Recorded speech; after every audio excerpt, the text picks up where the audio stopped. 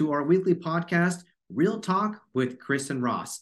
We are designed for entrepreneurs and forward thinkers. We also cater very heavily around the real estate industry as a whole, bringing you hot topics and up-to-date content with a lot of amazing special guest speakers along the way. So sit back, buckle your seatbelt, and get ready for the best hour of your day.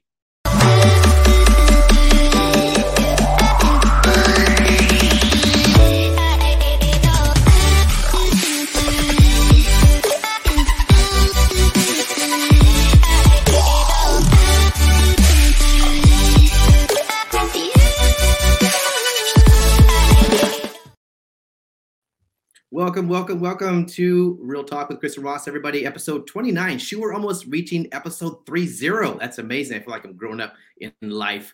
As always, unfortunately, my hostess with the mostest today, Rawson, is not able to make it. They had a quick emergency. Anyway, so the show must go on.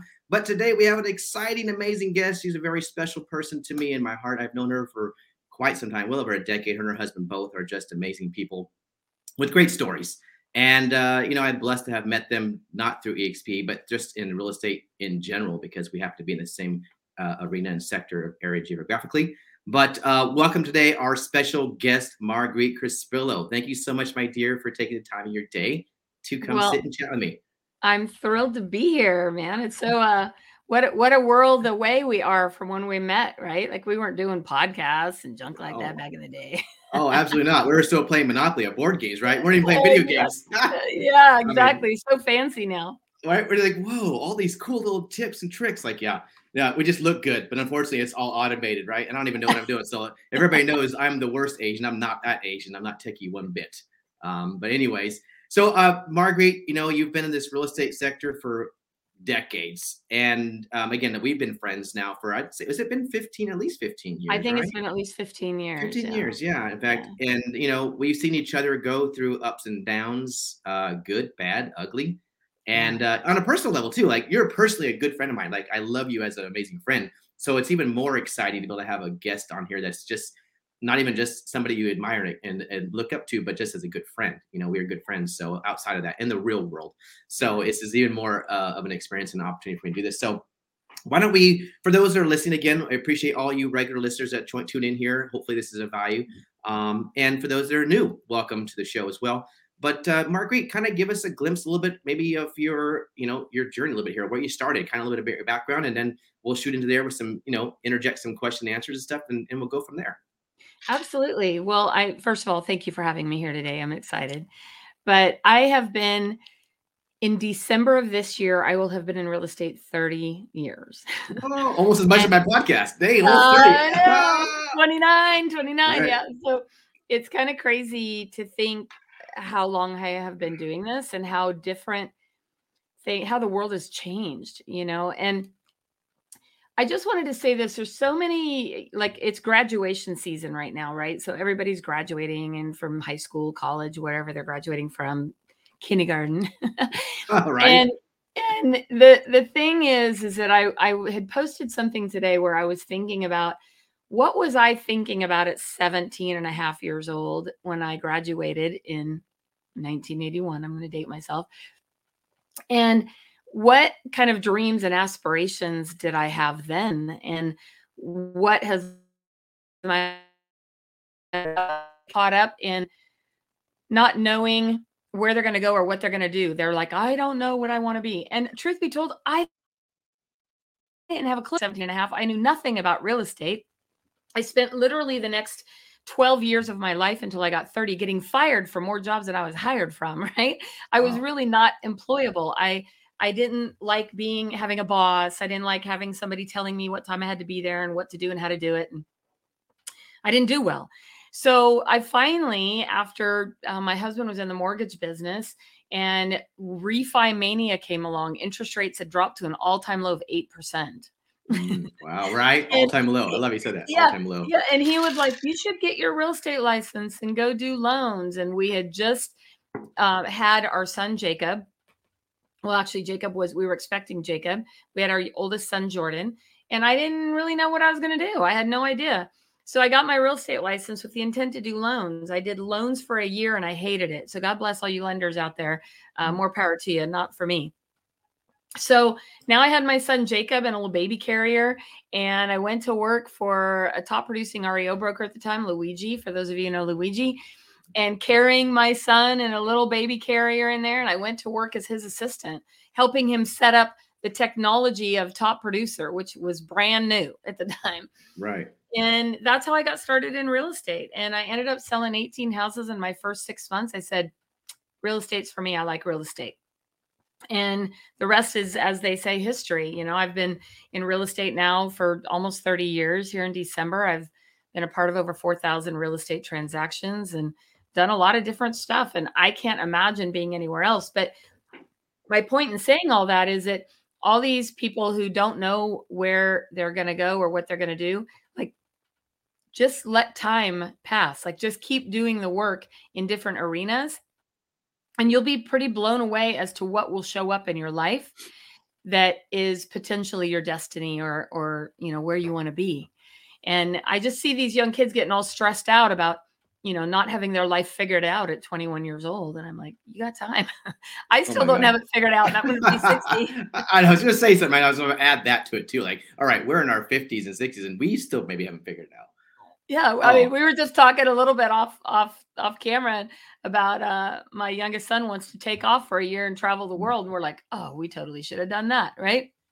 totally right. So And then, yeah, it's just interesting that it, life life is what happens when you're busy planning, right? So you don't even know, like, you have this big plan, and then all of a sudden you get to the street corner and you're like, oh, I guess I'll go left instead of right, and that takes you somewhere different. So I don't know, I think we need to maybe not get so caught up in where we think we should be, and just follow your heart, right? oh my God, it's the hardest thing to do, though, right? I mean, it's Yeah. just like this control thing. I mean, you have it. We're all control fanatics.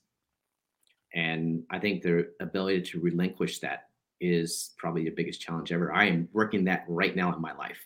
Yeah. That is my thing. So for you, so I love that. So you were originally going to be a mortgage person. God bless your soul. Yeah. Yeah, I had my spell in that too in 2000. I would never go back to that as well. Mm. But prior to that, I mean, your background. I mean, I always love going back to somebody's beginnings because I feel like you get a better understanding of where they are today. Because people who see you now in this area, you're very well respected.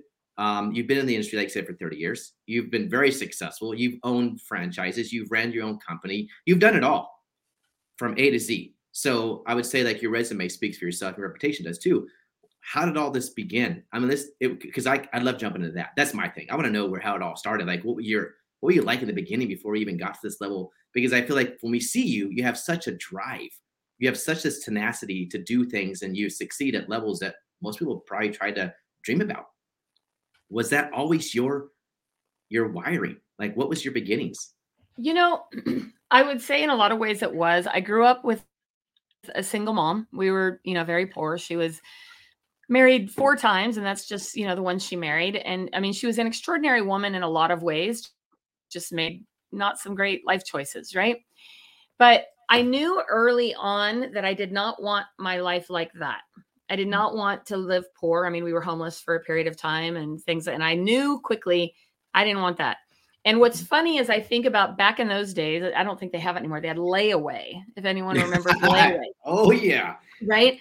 And we could never afford school clothes. So my mom would get us, you know, like maybe some new underwear and socks, but we never could get school clothes. Well, then I learned that there was such a thing as layaway. And I kid you not, I was about 11 years old, and I went out and started collecting soda pop bottles, right? Because you could turn them in and get money. Mhm. But even more so, I grew up in Chico, and Diamond Walnuts was there, and you could get the 50-pound bag, the gunny sacks, and fill them with walnuts, and you could sell them to Diamond Walnuts for $5 a bag. Well, I quickly figured out that picking up walnuts was not as much fun as collecting money.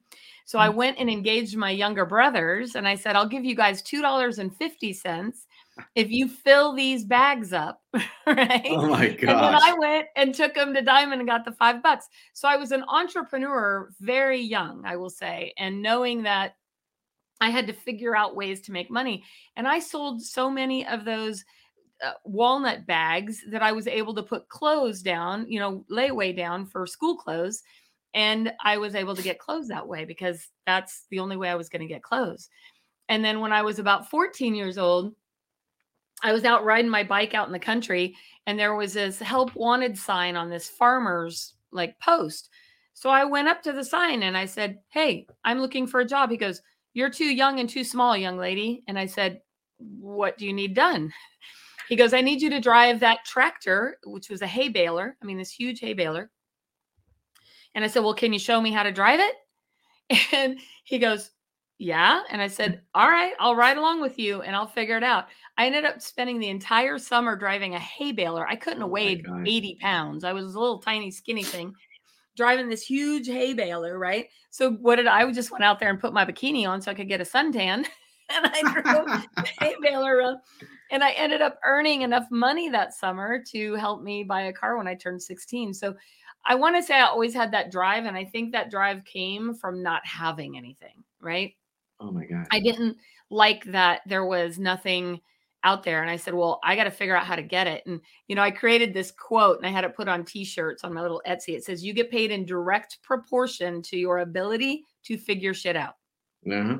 Amen. And that really has been my motto for my life. It's like, okay, I don't know how that works or what to do, but I'm going to either go find somebody who can show me, or I'm going to figure it out one way or another. And I think that relentless drive to figure stuff out is what is who I am. And where exactly that came from, I don't know the answer other than struggling as a kid. I made sure that I didn't want my life that way. Mm. That's profound because there's a couple of things that I want to take away from that. Number one, all of us are a product of our environment for sure. You had an environment that was obviously a struggle where you were trying to survive. And you looked at your example of what you grew up in and you use it as a launching pad to not be it. So many people look at that and use it as a crutch to be it. For sure.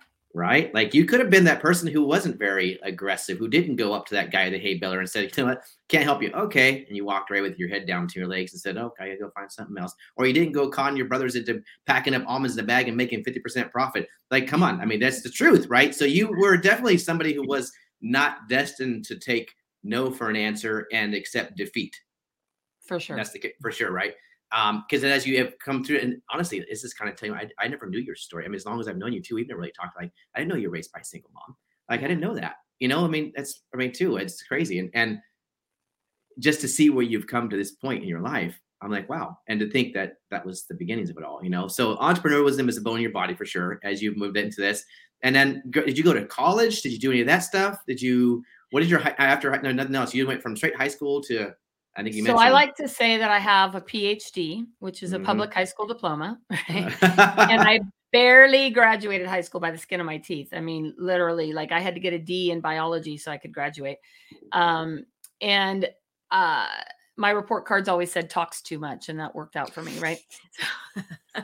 Yes. So I did go to Butte College for about 6 months, a semester, because that's where all the boys were. Because in Chico, we had 2 high schools, right? We had Pleasant Valley High School and Chico High. And so I went to Butte College. I thought, well, I'll go there because that's where all the guys are. I didn't make it in college at all. I didn't have any money to pay or support or anything. So I was like, I need to go get a job. And so basically, I just went out and started to work. And I went through a lot of different jobs. I mean, I was doing insurance billing, and I even a Sierra Pacific lumber mill for like 2 weeks. Wow. My worst job, I worked in the laundry room of a senior care home before they had Depends. I'm like, yeah, that's not, like, yeah, I made it like 2 weeks there too. So I just honestly, and that's what I've been trying to tell a lot of this younger generation. It's like, you don't have to love the jobs you get. Those jobs will launch you to something else. What you'll figure out is you'll either love it or you won't. If you hate it, go do something else, right? I mean, there's plenty of job opportunities out there, and you just have to keep trying things until something fits or something that all of that is going to lead you to where you are. Just like all those jobs that I did led me and gave me experience to move into the real estate industry. I mean, I was a cocktail waitress for 5 years at Black Angus, right?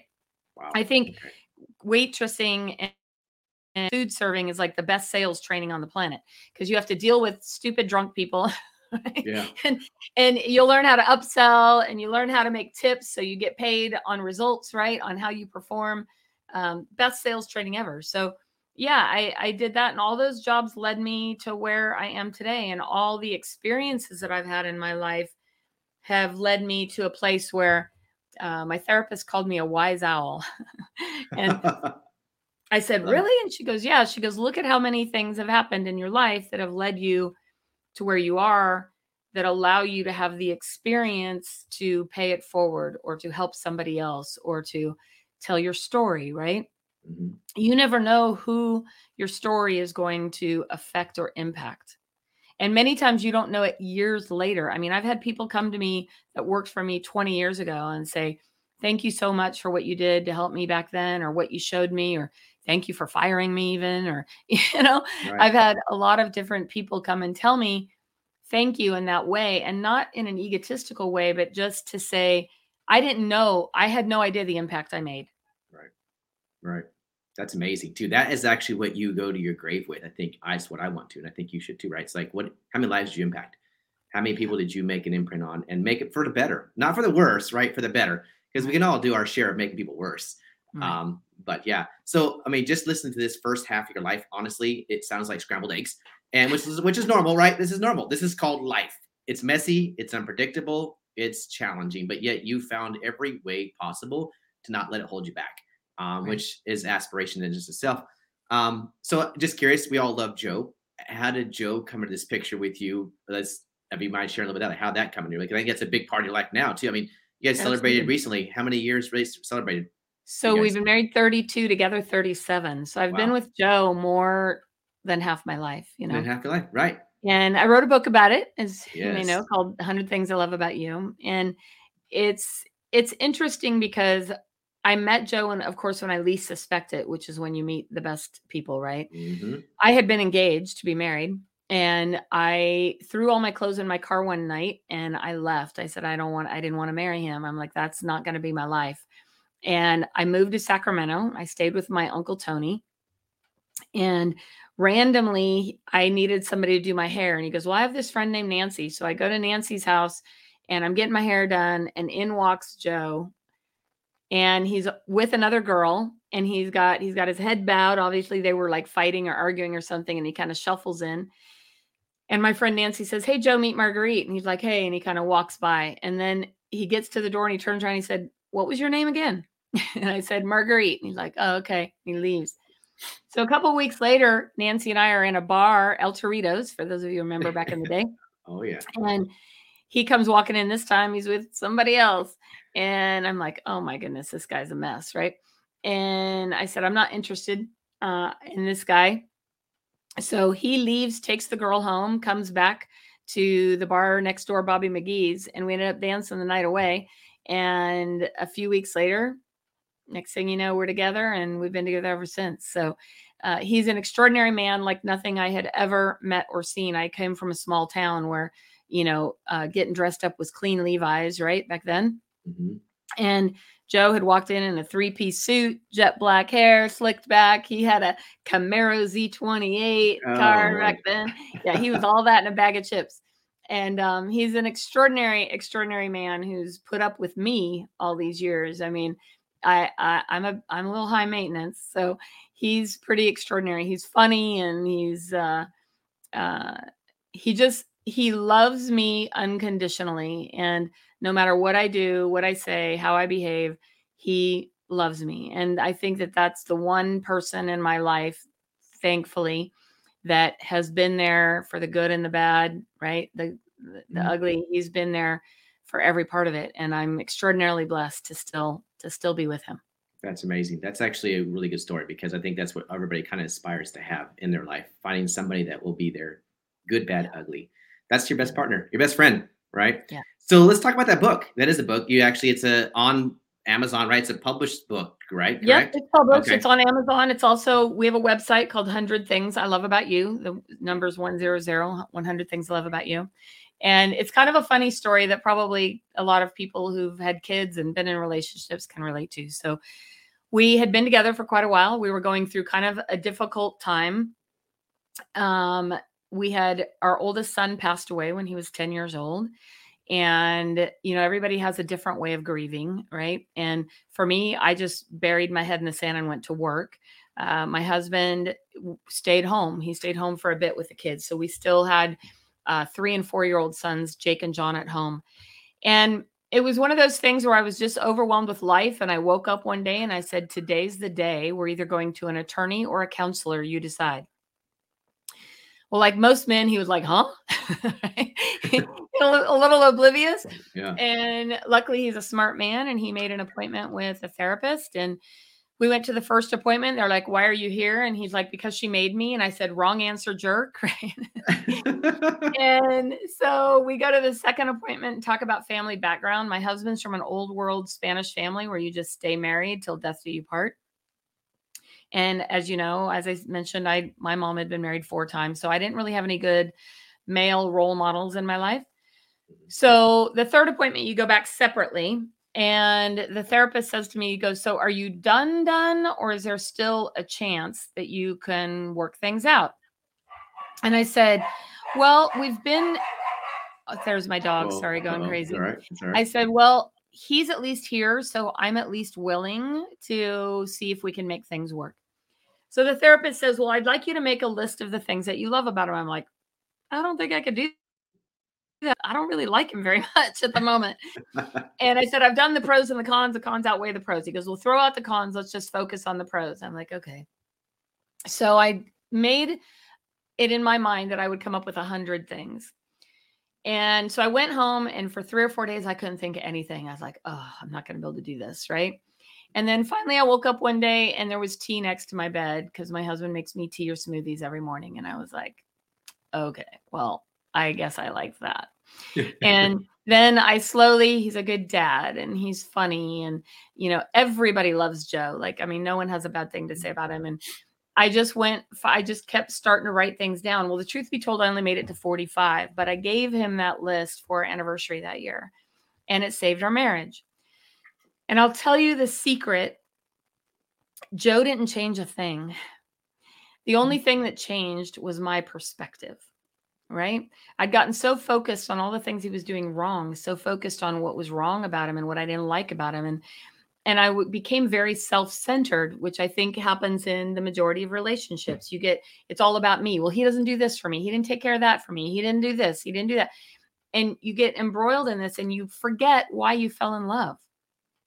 And you forget the things that you fell in love. Joe makes a joke. He says, in the beginning, everything was funny. Now everything's a damn joke, right?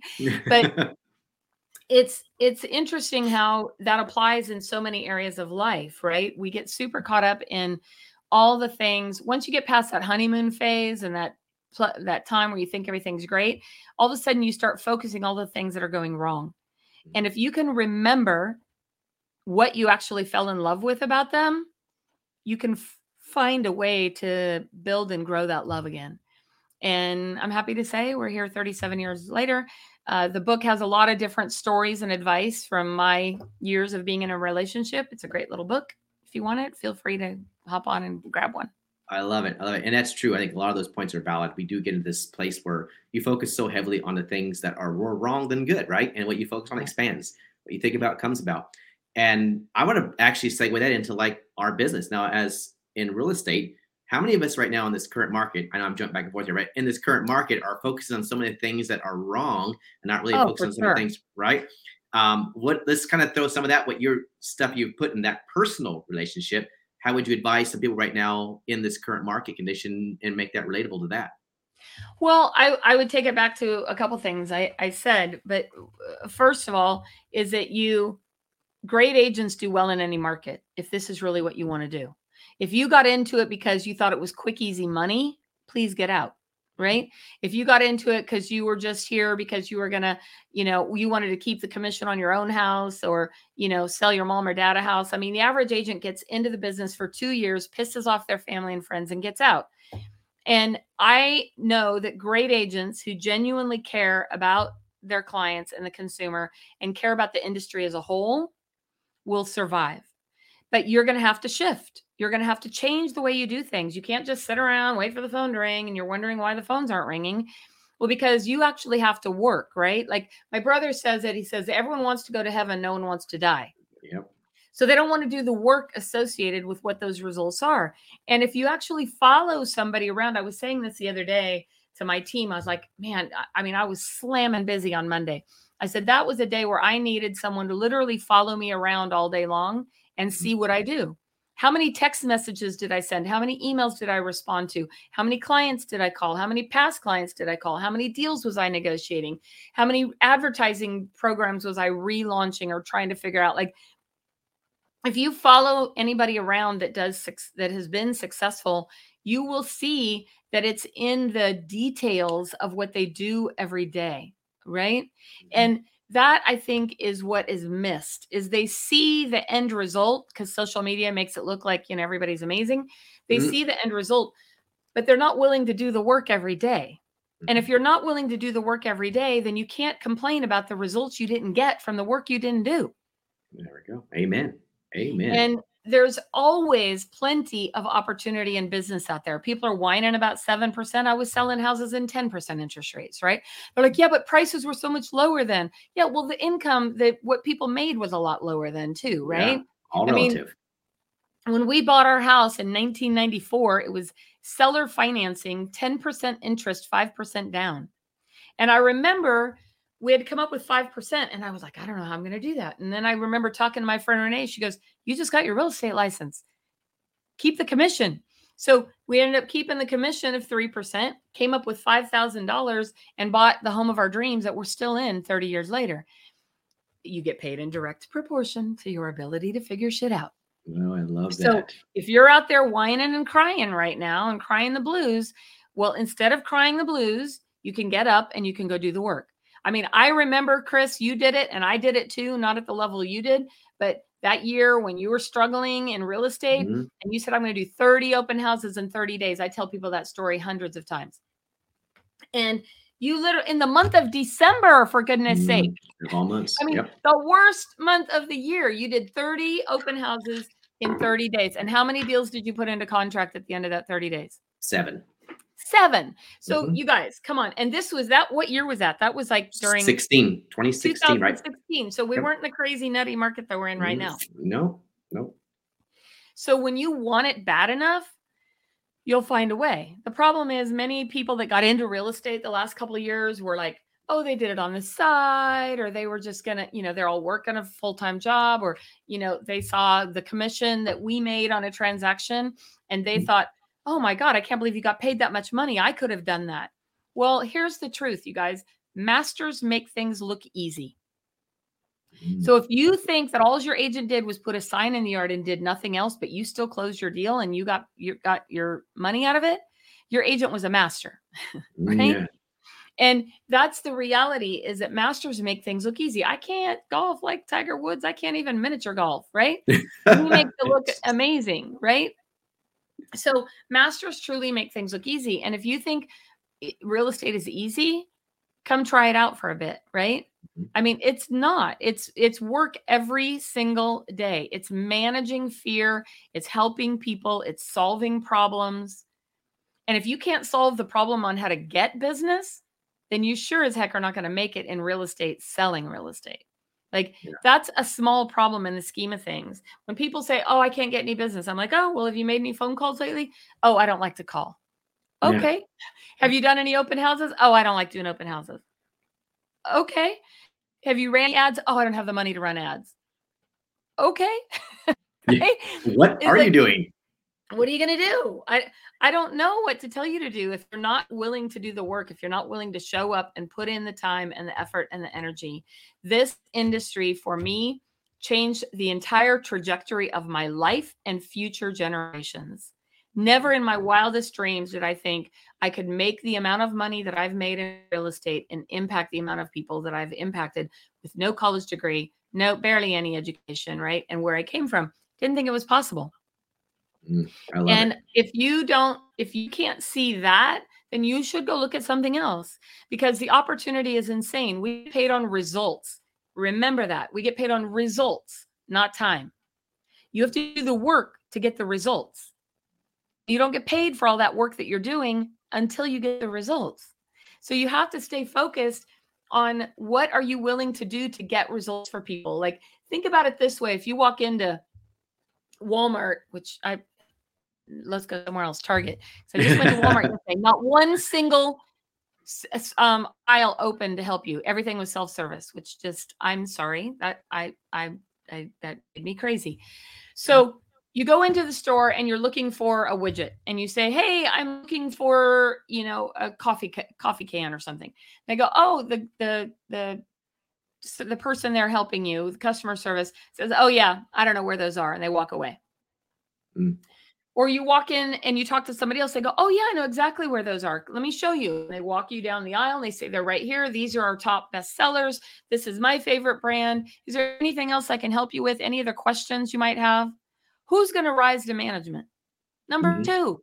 Yep. So who are you in this real estate world? Who are you? What are you doing on a daily basis to help and serve people and help them understand what the opportunities and what's possible out there? Because you know what? I'm in charge of my own damn economy. Nobody else is in charge of my economy.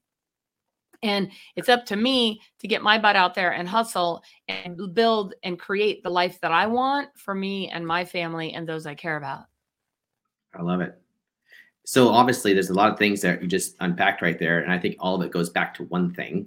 People just don't have the balls. We can say that on here. Don't have the balls to really just do the freaking work. No. I mean, no. Okay, perfectly. Technically you don't. But whatever it is that drives them, they just don't have it enough for them to do it, right? So you always use that cliche, like if you want it bad enough, like you want to breathe.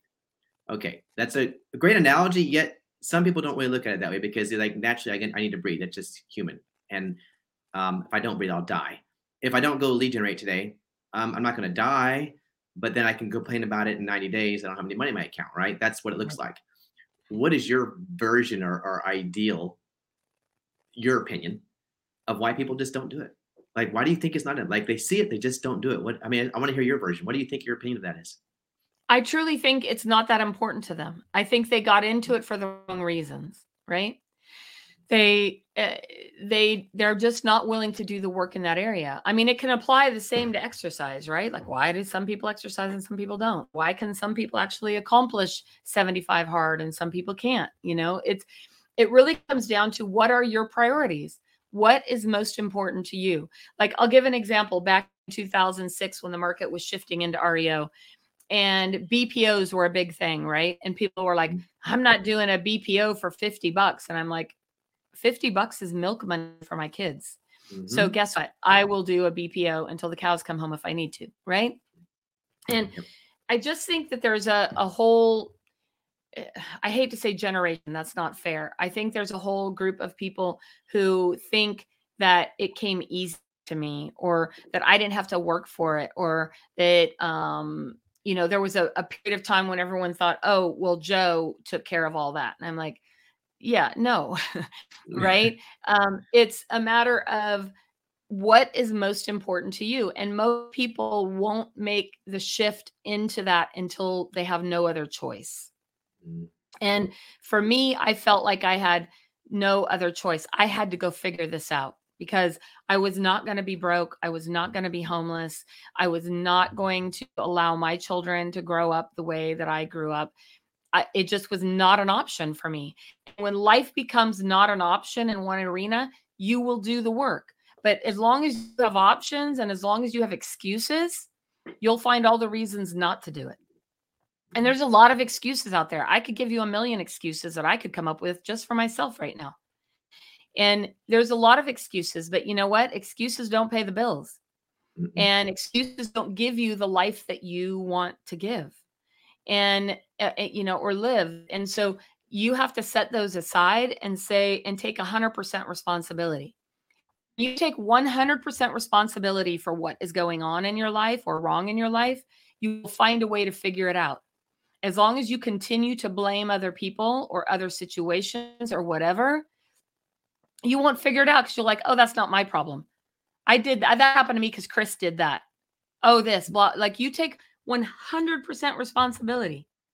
Like, I have a friend right now who's going through AA, and it's interesting because I don't understand. I've never been through AA. I'm blessed in that area. he's going through AA, and he said, yeah, he goes, one of the steps that you have to do is to forgive everybody and figure out what your role was in that situation. I said, well, what do you mean? He goes, well, he had an abusive stepdad when he was a kid. He goes, how can I take responsibility for my role with that guy beating me? Right. I said, well, maybe your responsibility is how can you forgive? And how can you look at that person through what eyes might have led them to be there, if that makes sense. Like, I didn't understand my mom a lot until I lived with my grandmother. And then I understood my mom, and I understood what she had gone through and what she had dealt with. And I think one of the greatest strengths that you can develop, for me, at least I'm learning in my age, is the ability to put yourself in somebody else's shoes, to see through their eyes, to see what might have brought them to the place that they are, that led them to make those decisions, right or wrong, good or bad, what led them there. And if you can put yourself there and you can appreciate or try to have some empathy or understand for a moment, that's not justifying their behavior, but you can somehow create a place where you can maybe create some forgiveness for yourself so you can move on. Because forgiveness is not for the other people, right? It's for you. It's for you. And so if you can find those ways to stop making excuses and to take 100% responsibility for where you're at in your life and what your life looks like, you'll start finding a way to fix it. You keep blaming other people, you won't fix it, and you'll be here in the same position a year from now. Makes sense. I love it. It's self-accountability. It's self-identifying, self-accountability. You're right. Yeah, I love it. But so many of us are kind of ego and arrogant and prideful, and we don't want to allow ourselves to get to that place where we can accept the fact that we had a role and play in something, right? It's like, it is always someone else's fault. Yeah. Yeah. No one wants to say I screwed up. I'm the jerk. I'm the bad guy. I mean, no one wants to say that, right? But, and you don't even have to say that. What you can say is, I don't want to live that way anymore. I don't want my life to look like that anymore. I don't want to make those kind of choices anymore. So with that, I have to do this. I have to forgive and forget and move on, or I have to, take responsibility and take accountability. I have to, right? I love it. It's 100% true. And there's a place, when you get to that place, it's like a serious inner peace you will have in your life, because it's all energy, right? Hating, angry, blaming, it's all a negative emotion, which creates a lot of negative energy. And even the fact, if you want to be a person who holds on to a fact to act like it's not your fault, that takes energy too, right? The blame game takes energy. And you're like, and deep down inside, I know, let's be honest, deep down inside, we know we're freaking wrong, but we're just so stubborn that we won't let it go. And that takes energy. That just, oh my God, so much. For a long time, I've learned to let go and be super humble. And like, you know what? Screw it. I effed up. My bad. That's me. It's all me. Well, ego for sure causes more issues than just about anything out there, right? I mean, it's the number one reason why deals don't come together, because the egos are the agents, right? Yep. And it's the number, learning to figure out, is it more important? What's most important, the relationship or being right? Yeah. And for many, they're caught up in, it's more important to be right than my relationship with you. Yeah. And when you make those kinds of decisions based on that, that's 100% ego. And I'm here to tell you, no problems can be solved in that way. No. None. And that's probably the greatest lesson I've learned from Joe. Joe's always really quick to say he's sorry. And I remember saying to him one time, I'm like, you don't really mean it. You're not really sorry. And he goes, really? What makes you think that? And I said, well, you didn't say it. And he goes, how could I say it in a way that you would believe it? And he goes, does it even matter? Because no matter how I say it, you're not going to believe it. Because it's not my problem, it's your problem. Amen to that one. Ooh, ooh, that one hurt. That dagger out of my back. Ouch, that one hurt bad. Yeah. So true, though. It's a projection at that point. You're projecting that. Oh my God. And how many people are sitting around waiting for someone to say they're sorry? I mean, I know relationships where people have died and no one had the time to say, people, we just went to this service last week, and no one ever says bad things about somebody at a service, but they remember all that stuff the day before the person died. The day before, they're talking about this person and saying this or that, not this particular person we're talking about. But, people have all this crap to say. And then when they die, they're like, oh my God, they were the most amazing person ever on the planet. They were like perfect. And you're like, well, hold on. How about we work on things before they die? Right? 100%. Yep. I agree How with about you. we work on forgiving before they die? How about we work on learning how to apologize and tell people that we love them before they die? Oh my God. So appropriate. And that leads me to my next topic here, because obviously you and I both were brushed with a level of death. If you want to talk about that, if you're okay to talk about that a little bit. I mean, you had a scare recently and you've overcome that. I'm super grateful for that. What was that transition like on you in an emotional way, on a mental way, on a physical way, in your relationship way? I mean, it probably causes challenge on every level. Yeah. What that So like? in 2020, amongst COVID, as if that wasn't enough of all that junk going on, Mhm. right? Yep. I was diagnosed with breast cancer. And Mhm. it was hard for me because my sister-in-law, my brother's wife, had passed away from breast cancer in 2006. So, of course, I was panicked and freaked out and scared and thinking, wait a minute, I still have a lot to do. And I also felt like, who's going to take care of my family? Like, what's going to happen to my husband has Parkinson's? Who's going to take care of him? What's going to deal with my kids, my grandkids? Like, all these things went through my head. And I think the biggest thing that came out of it was, I'm not done yet. Mhm. Like, I still have stuff to do.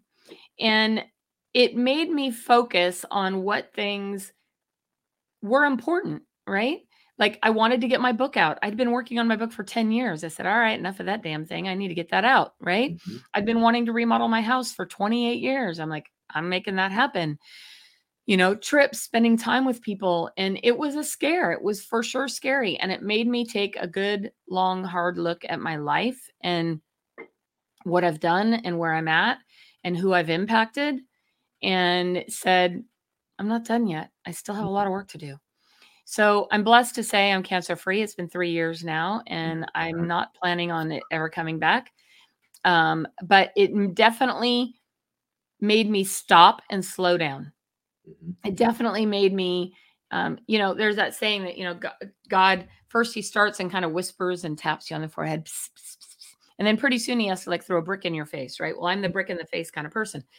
So that was a brick in my face that, look, this is not what I want. This is not what I want my life to look like, which means I need to get the stress in my life under control. I need to deal with things I haven't dealt with. I need to make sure that the things that are important in my life are taken care of. And the biggest blessing was, EXP, and the revenue share that I got every month allowed me to focus on taking care of my health and my family instead of being out there, you know, pounding the pavement selling houses. And the sad thing is I see so many people that they don't have that choice when they could. Mhm. And, I know this isn't, all designed around EXP, but what a game changer it has been for me in my life and so many others to be able to have that extra money each month that allows me the freedom to make decisions that I might not have made if I didn't have that freedom. And it's the best model that I've seen in my 30 years, having even ran my own brokerage for 22 years. It's pretty extraordinary. And I don't see anybody else out there doing it with the same uh, depth and enthusiasm and passion as, I mean, you just interviewed Glenn Sanford, who, what an extraordinary man he is. Mhm. And what a vision that he created, that we would be able to help each other and have collaboration over competition.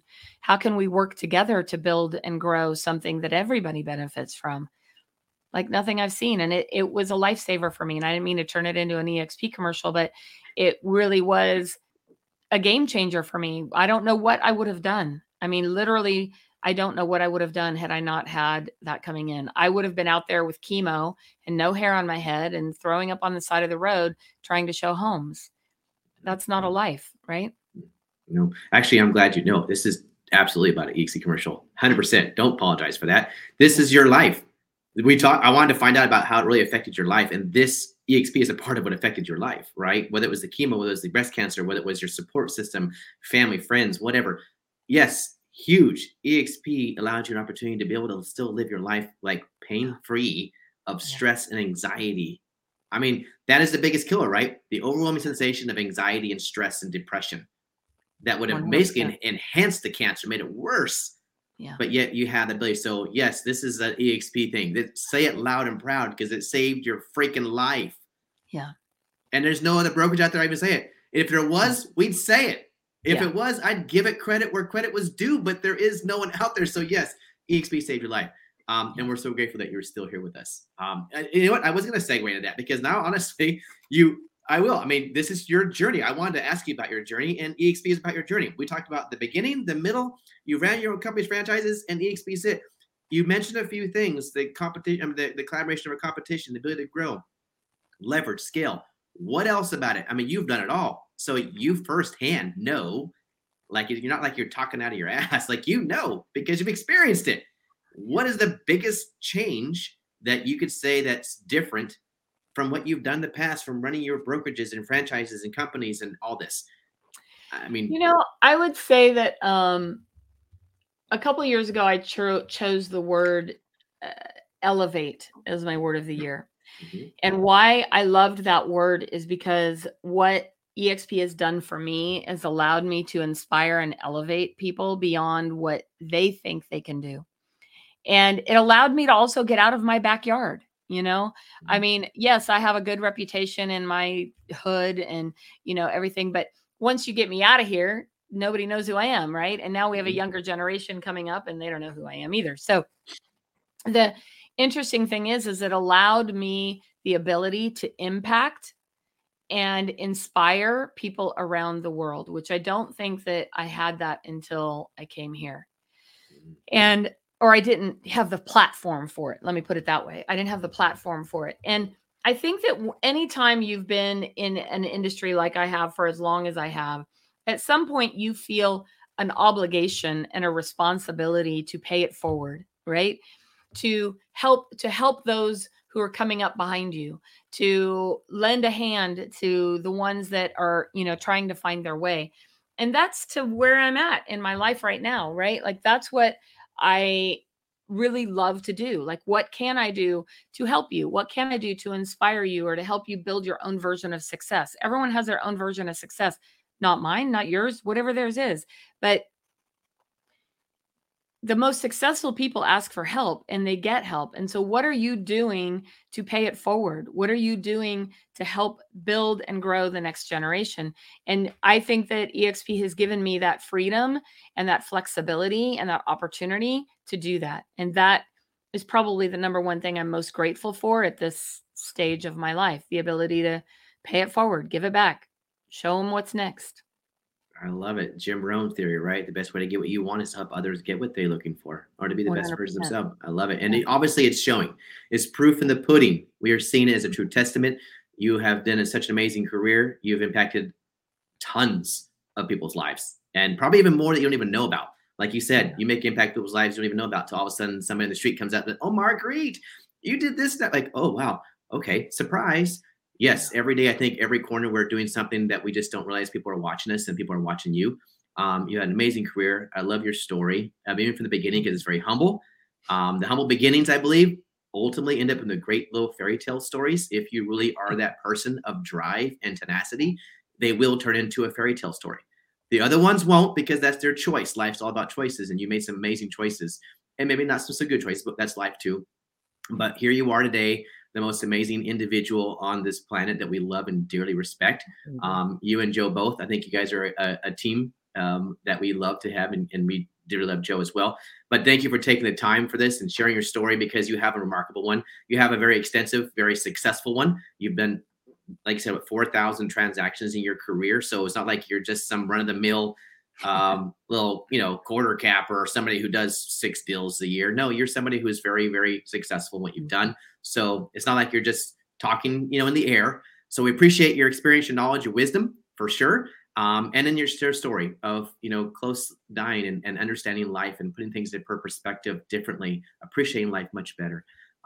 It's a true story that we can live by, I think, on a daily basis. I'm like you. I'm all about being better every day. We just talked before we came on camera about my thing is I live my day 24 hours at a time now. And that's a hard pill to swallow for me, because you and I both are like people who are big thinkers. We're visionaries. We're forward thinkers. Yeah. Right. And it's like, okay, what's next on the table? I got to tackle 4 things. No, I need to stop and really just focus on the 24 hours to make that the most amazing 24 hours of my life. And if I can live that way, then ultimately I think I can really appreciate life more too. So thank you again for your time. I appreciate your guest. It is amazing. Appreciate everybody that listens on a regular basis. We hope this was an amazing opportunity for you guys to listen, get some value from such an amazing individual. And for those of you that are new, we hope this was amazing to you as well, and you got a lot out of it. So, but we're here every week, Real Talk with Chris and Ross. Again, we missed you this week, Ross. Fortunately, he had something come up, but he'll be here again next week, the hostess with the mostest. But until then, you guys have an amazing week. We love you all. Talk to you soon. Thank you. Thank you for having me.